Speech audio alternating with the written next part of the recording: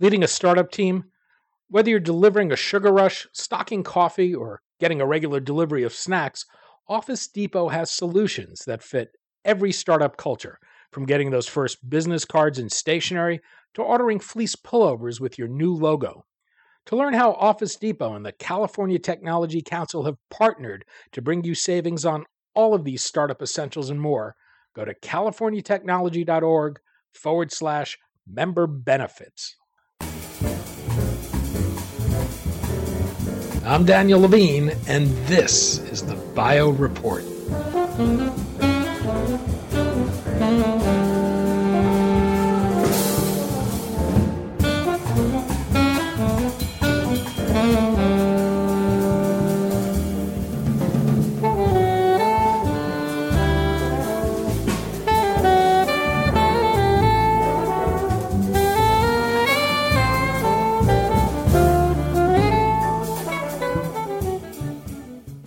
Concerns about the threat posed by the growth of drug-resistant pathogens has often focused on the need to reinvigorate our arsenal of antibiotics, but health authorities are paying new attention to the rise of invasive fungal infections. Globally, about 1.5 million people each year die from these infections. There's been a lack of investment in innovation in new types of antifungals, and the worry is growing about the emergence of fungal strains that are resistant to existing treatments. We spoke to Ciara Kennedy, President and CEO of Amplyx, about the need for new antifungals, why this problem is emerging, and her company's first-in-class experimental therapy to fight fungal infections.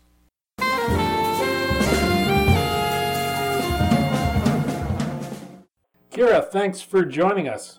You're welcome. It's my pleasure to be here. We're going to talk about Candida auris, the growing health threat of drug-resistant fungi, and the efforts your company, Amplyx, has to develop an experimental therapy to combat it. Let's start with the broader need, though. There have been a lot of talk lately about the problem of antibiotic-resistant bacteria. We hear less about resistant fungal infections. How big a problem does this represent? That's a very good point, and I think we hear less about fungal infections generally, much less resistant fungal infections. And I think it's really important to start with who's the patient here. I would say if you stopped 10 people on the street and asked them what they knew about fungal infections, 9 out of 10 would talk about toenail fungus. And I think that's one of the biggest misconceptions and disservices general education and awareness about these infections can do for patients and innovation in the space. The types of infections that we at Amplyx are looking to treat with our innovative drug are life-threatening, extremely high mortality infections. So on the good end of the spectrum, you have about a 30% mortality. So 3 out of every 10 people who get that infection will die, all the way up to 9 out of 10 people will die. And I think the biggest reason why the awareness of these infections is low is these types of infections don't impact everyday people walking around. It's not something you can catch. In fact, fungal spores are something we breathe in and out of our lungs on a daily basis. They're actually something you can't avoid. But it's not until you are immune suppressed or immune compromised or you have some other underlying medical issue that really puts you at risk for these invasive, life-threatening fungal infections. A classic case of these types of infections are a patient that develops a lymphoma or leukemia, has chemotherapy, which compromises their immune system. Maybe they have a bone marrow transplant, which further compromises their immune system, and they have no natural defenses against fungal pathogens in that state, in that stage of their therapy. So they could be on their way to curing their cancer, and they can die from a fungal infection. So pediatric ALL, or acute lymphoblastic leukemia, today with current therapies is 90 to 95% curable. So that's fantastic. Great evolutions and great strides in cancer care. Many of those patients will develop fungal infections, and the mortality rate or the survival rate drops to only 30% of those patients will survive that infection. So you're looking at a real disparity between the improvements that we're seeing in treatment of cancer and better survival from cancers to really dismal survival if those patients get a fungal infection. So those are the types of treatments, those are the types of infections that we are looking to treat with our product. And then when you layer on top of that sort of clinical scenario drug resistance, that's when it becomes really scary. And there are three types of drugs, three different what are called classes of different ways of acting on a pathogen approved for fungal therapy. The amphotericin, which was approved in the 60s, the azoles came along in the 80s, and the echinocandins were approved in the very early 2000s. So about every 20 years or so, we get a new class of antifungal therapy.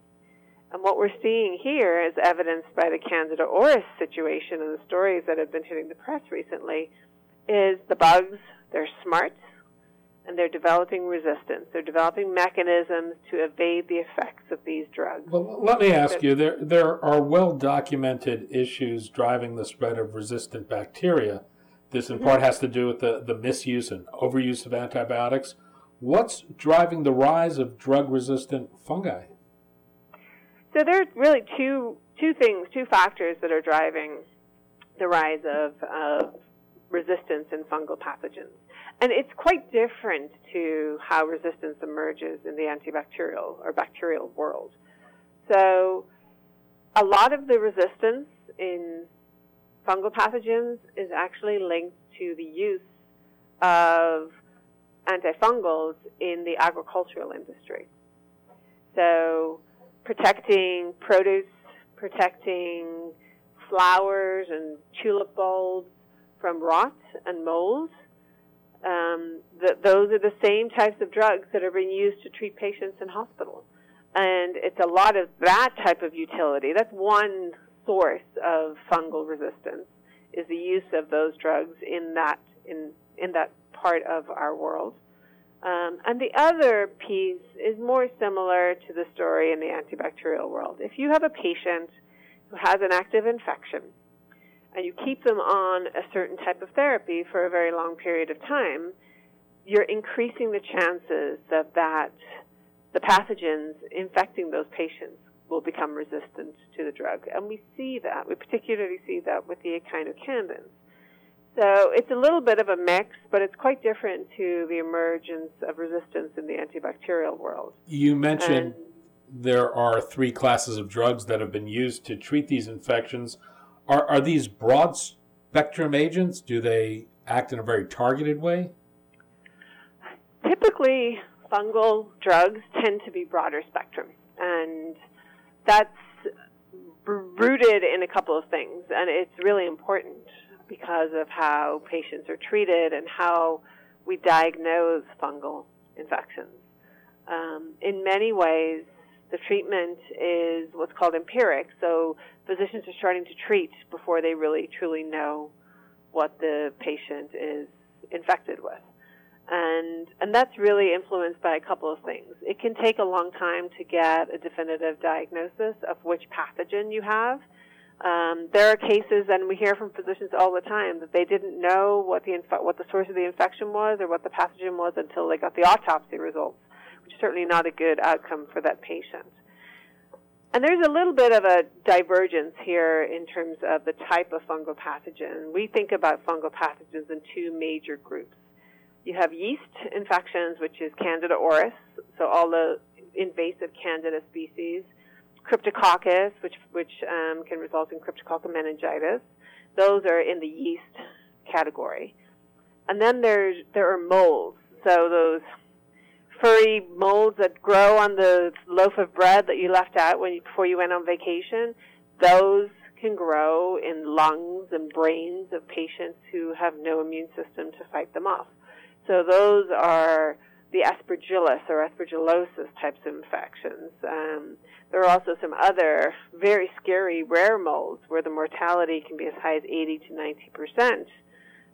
Fusarium, Scedosporium, mucormycosis. These are very serious infections. So we think about these bugs in these two different buckets. There hasn't been a new class of antifungals approved since 2001. Why aren't we seeing investment and innovation in this area? You know, I think that's really driven by two things. One, there's been a general deprioritization in pharma of antimicrobial research. I think we see that in the antibacterial space, and we see it in the antifungal space. And we also have some significant biology to contend with when we think about fungal pathogens. Genetically, fungi are not that dissimilar to humans. So when you think about a drug or a target that's going to result in toxicity to a fungal pathogen, oftentimes that'll be toxic to the human host as well. And we see that with the older drugs. So amphotericin is known to be very toxic to the kidneys. The azoles are known to be toxic to the liver. So there's a biological challenge, and what we have done is we are working on a target that essentially is not present in the human body. So it's a fungal-specific target. It's a protein in the fungus, and there is no protein of that kind. There is a related human protein, but it's not very similar. So that is one of the ways in which we look to provide an efficacious but safe option for patients. So the reality is finding new targets for fungus is really, really hard. And it's complex because of that genetic overlap between humans and fungi. You mentioned Candida auris earlier. It's gotten some attention recently. CDC calls this an emerging fungus that presents a serious global health threat. What is it, and why is there so much concern about it? Yeah, there's a lot of concern, and CDC has been talking about Candida auris since the summer of 2016, and the numbers of cases in the U.S. and across the world have been growing and growing. And the reasons why we should all be concerned about Candida auris are the fact that it is multi-drug resistant. So I mentioned there are three classes of antifungal agents. Candida auris, no matter which country you isolate Candida auris from, it's resistant to one, two, or all three of those classes. So if you are a patient that becomes infected with triple-resistant Candida auris, there are no options for you today. So you're looking at extremely high mortality in those cases. And that's the first reason we worry about that. The second is the spread of Candida auris that we're seeing. We're seeing transmission from one patient to another in a hospital setting. And that's pretty unusual for a fungal infection. A lot of the times, a fungal infection can be introduced through a catheter or a central line, or it's something that you've inhaled into your own lungs in the form, in terms of when we think about aspergillosis, but you don't really often see outbreaks of fungal infections the way we are seeing with Candida auris. In some of the articles that have been published, they talk about how difficult it is to sterilize a room that an infected patient has been in. So you have to bleach the room from top to bottom, or sterilize it with blue light, or in some cases rip out the walls and the ceiling, and that's not sustainable on a massive scale. So I think that that's the reason why we have seen so many cases of this infection spread. And an infection that spreads that you can treat, that's one thing. An infection that's spreading with the resistance profile of Candida auris, with limited treatment options, that's what's really driving the heart of the concern.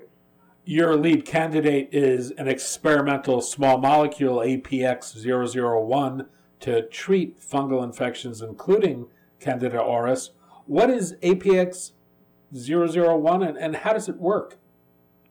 Yes, it is a new agent. It represents a whole new approach in terms of a new target for addressing fungal infections. And the target is an enzyme called GWT1, which is highly conserved across fungal pathogens. So we cover Candida and Cryptococcus and Aspergillus and the rare molds. So regardless of what infection you might have of fungal origin, this is a really good option for patients and for physicians. Specific to what the drug does is it actually does two things. The role of this enzyme is the biosynthesis of really important parts of the fungal cell wall called mannoproteins. So inside the endoplasmic reticulum, which is sort of the manufacturing center of a cell, these mannoproteins are formed, but they need to be processed to go out to the fungal cell wall and do the job of the armor of the cell to protect it and allow it to become really pathogenic. So when we shut down GWT1 with our treatments, what happens is those proteins get trapped inside the cell. So you have a defective cell wall, but you also have stress inside the cell that's leading that cell to die. So we have a dual effect with a single target because of the biology of what's happening here. And one of the things that CDC has done in an effort to identify new ways to deal with Candida auris is they've put together a panel of 100 Candida auris isolates from all across the world. So all different countries, different regions, different types of resistance profiles, and they are happy to test anybody's agent against this panel. So they've tested everything that's on the market, everything that's in development for fungal pathogens, including our drug.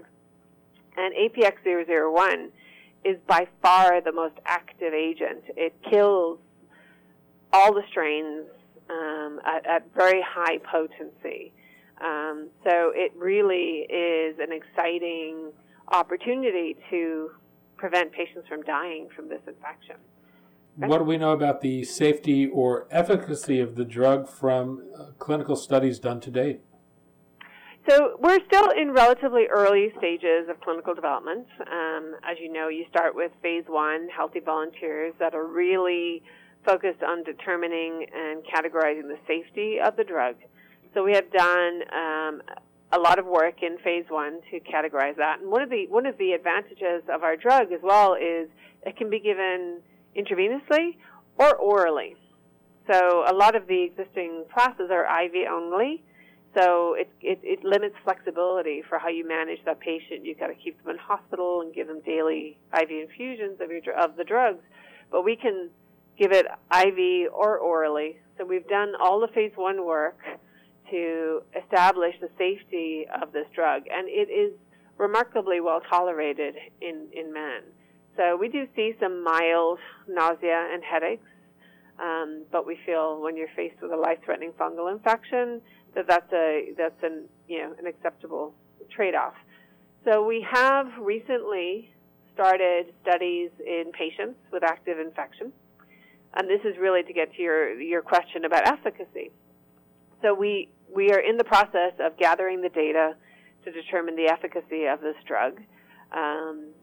And we're enrolling patients in a number of different countries with Candida infections. So it could include some Candida auris or Candida glabrata, which tends to have a slightly more resistant profile than perhaps the Candida albicans.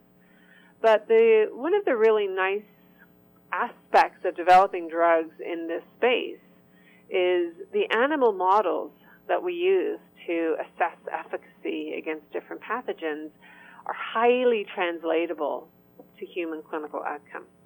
So you're essentially treating the exact same disease in an animal that your patient is struggling with. So in the space of infectious disease, if you have a drug that's active on a Petri dish, and then you show activity in an animal model, and you determine, what's the dose you need to see that activity, in phase 1, by showing you can get to that dose and understand the safety at that dose, well, then you really have done a lot to de-risk the program and go into patients with confidence that you have a dose and an exposure that's going to be effective at killing that pathogen. So that's right where we are right now. So we have a study in Candida, as I mentioned. We're also in the process of starting a study for Candida auris specifically in some regions where there is a lot of incidence of Candida auris. And we're also in the process of starting up studies for those really serious high mortality mold infections that typically impact cancer patients during their therapy. So it's a very exciting time for the company, and there's a lot going on. We'll know a lot more about this drug. I feel like we know a lot more every day, but with every patient we treat, with every study we open, we'll know more and more about that efficacy and safety question. But we know a lot about what happens in animal models, and it all looks very good, very consistent with the spectrum of activity of this drug. And given the medical need today, is there any opportunity for any kind of accelerated pathway forward? FDA has been working very closely with the legislature for the last, 15 years or so to come up with programs to incentivize antimicrobial drug development. It really came to the fore in 2011 with the passage of the GAIN Act. And that's really when we saw a resurgence in both antibacterial and antifungal drug development. Programs to accelerate through the development process, extended exclusivity for these types of products. And so FDA has a list of infections that they care about. And if you have a drug that has activity against one of these pathogens, well, then you can have what's called qualified infectious disease product designation, which allows you to work really closely with the FDA.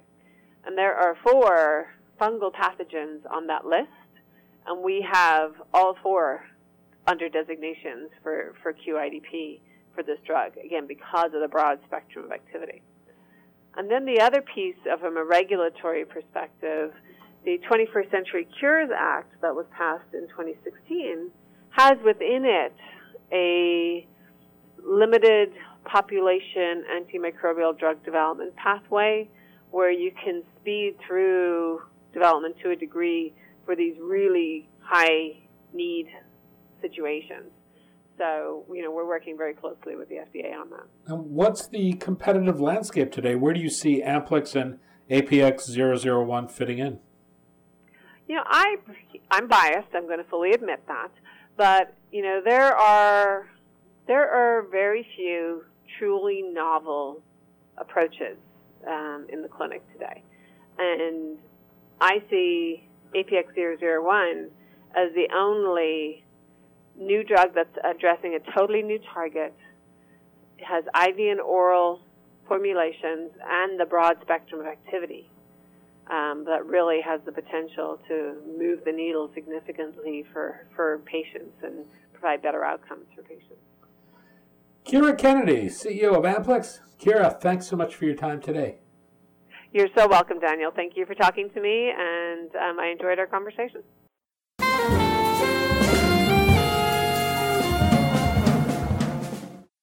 Thanks for listening. The Bio Report is a production of the Levine Media Group. To automatically download this podcast each week, subscribe to our RSS feed or through iTunes or other podcast manager. To join our mailing list, go to levinemediagroup.com. We'd love to hear from you. If you want to drop us a line or are interested in sponsoring this podcast, send an email to danny@levinemediagroup.com. Special thanks to Jonah Levine, who composed our theme music, and the Jonah Levine Collective, which performs it.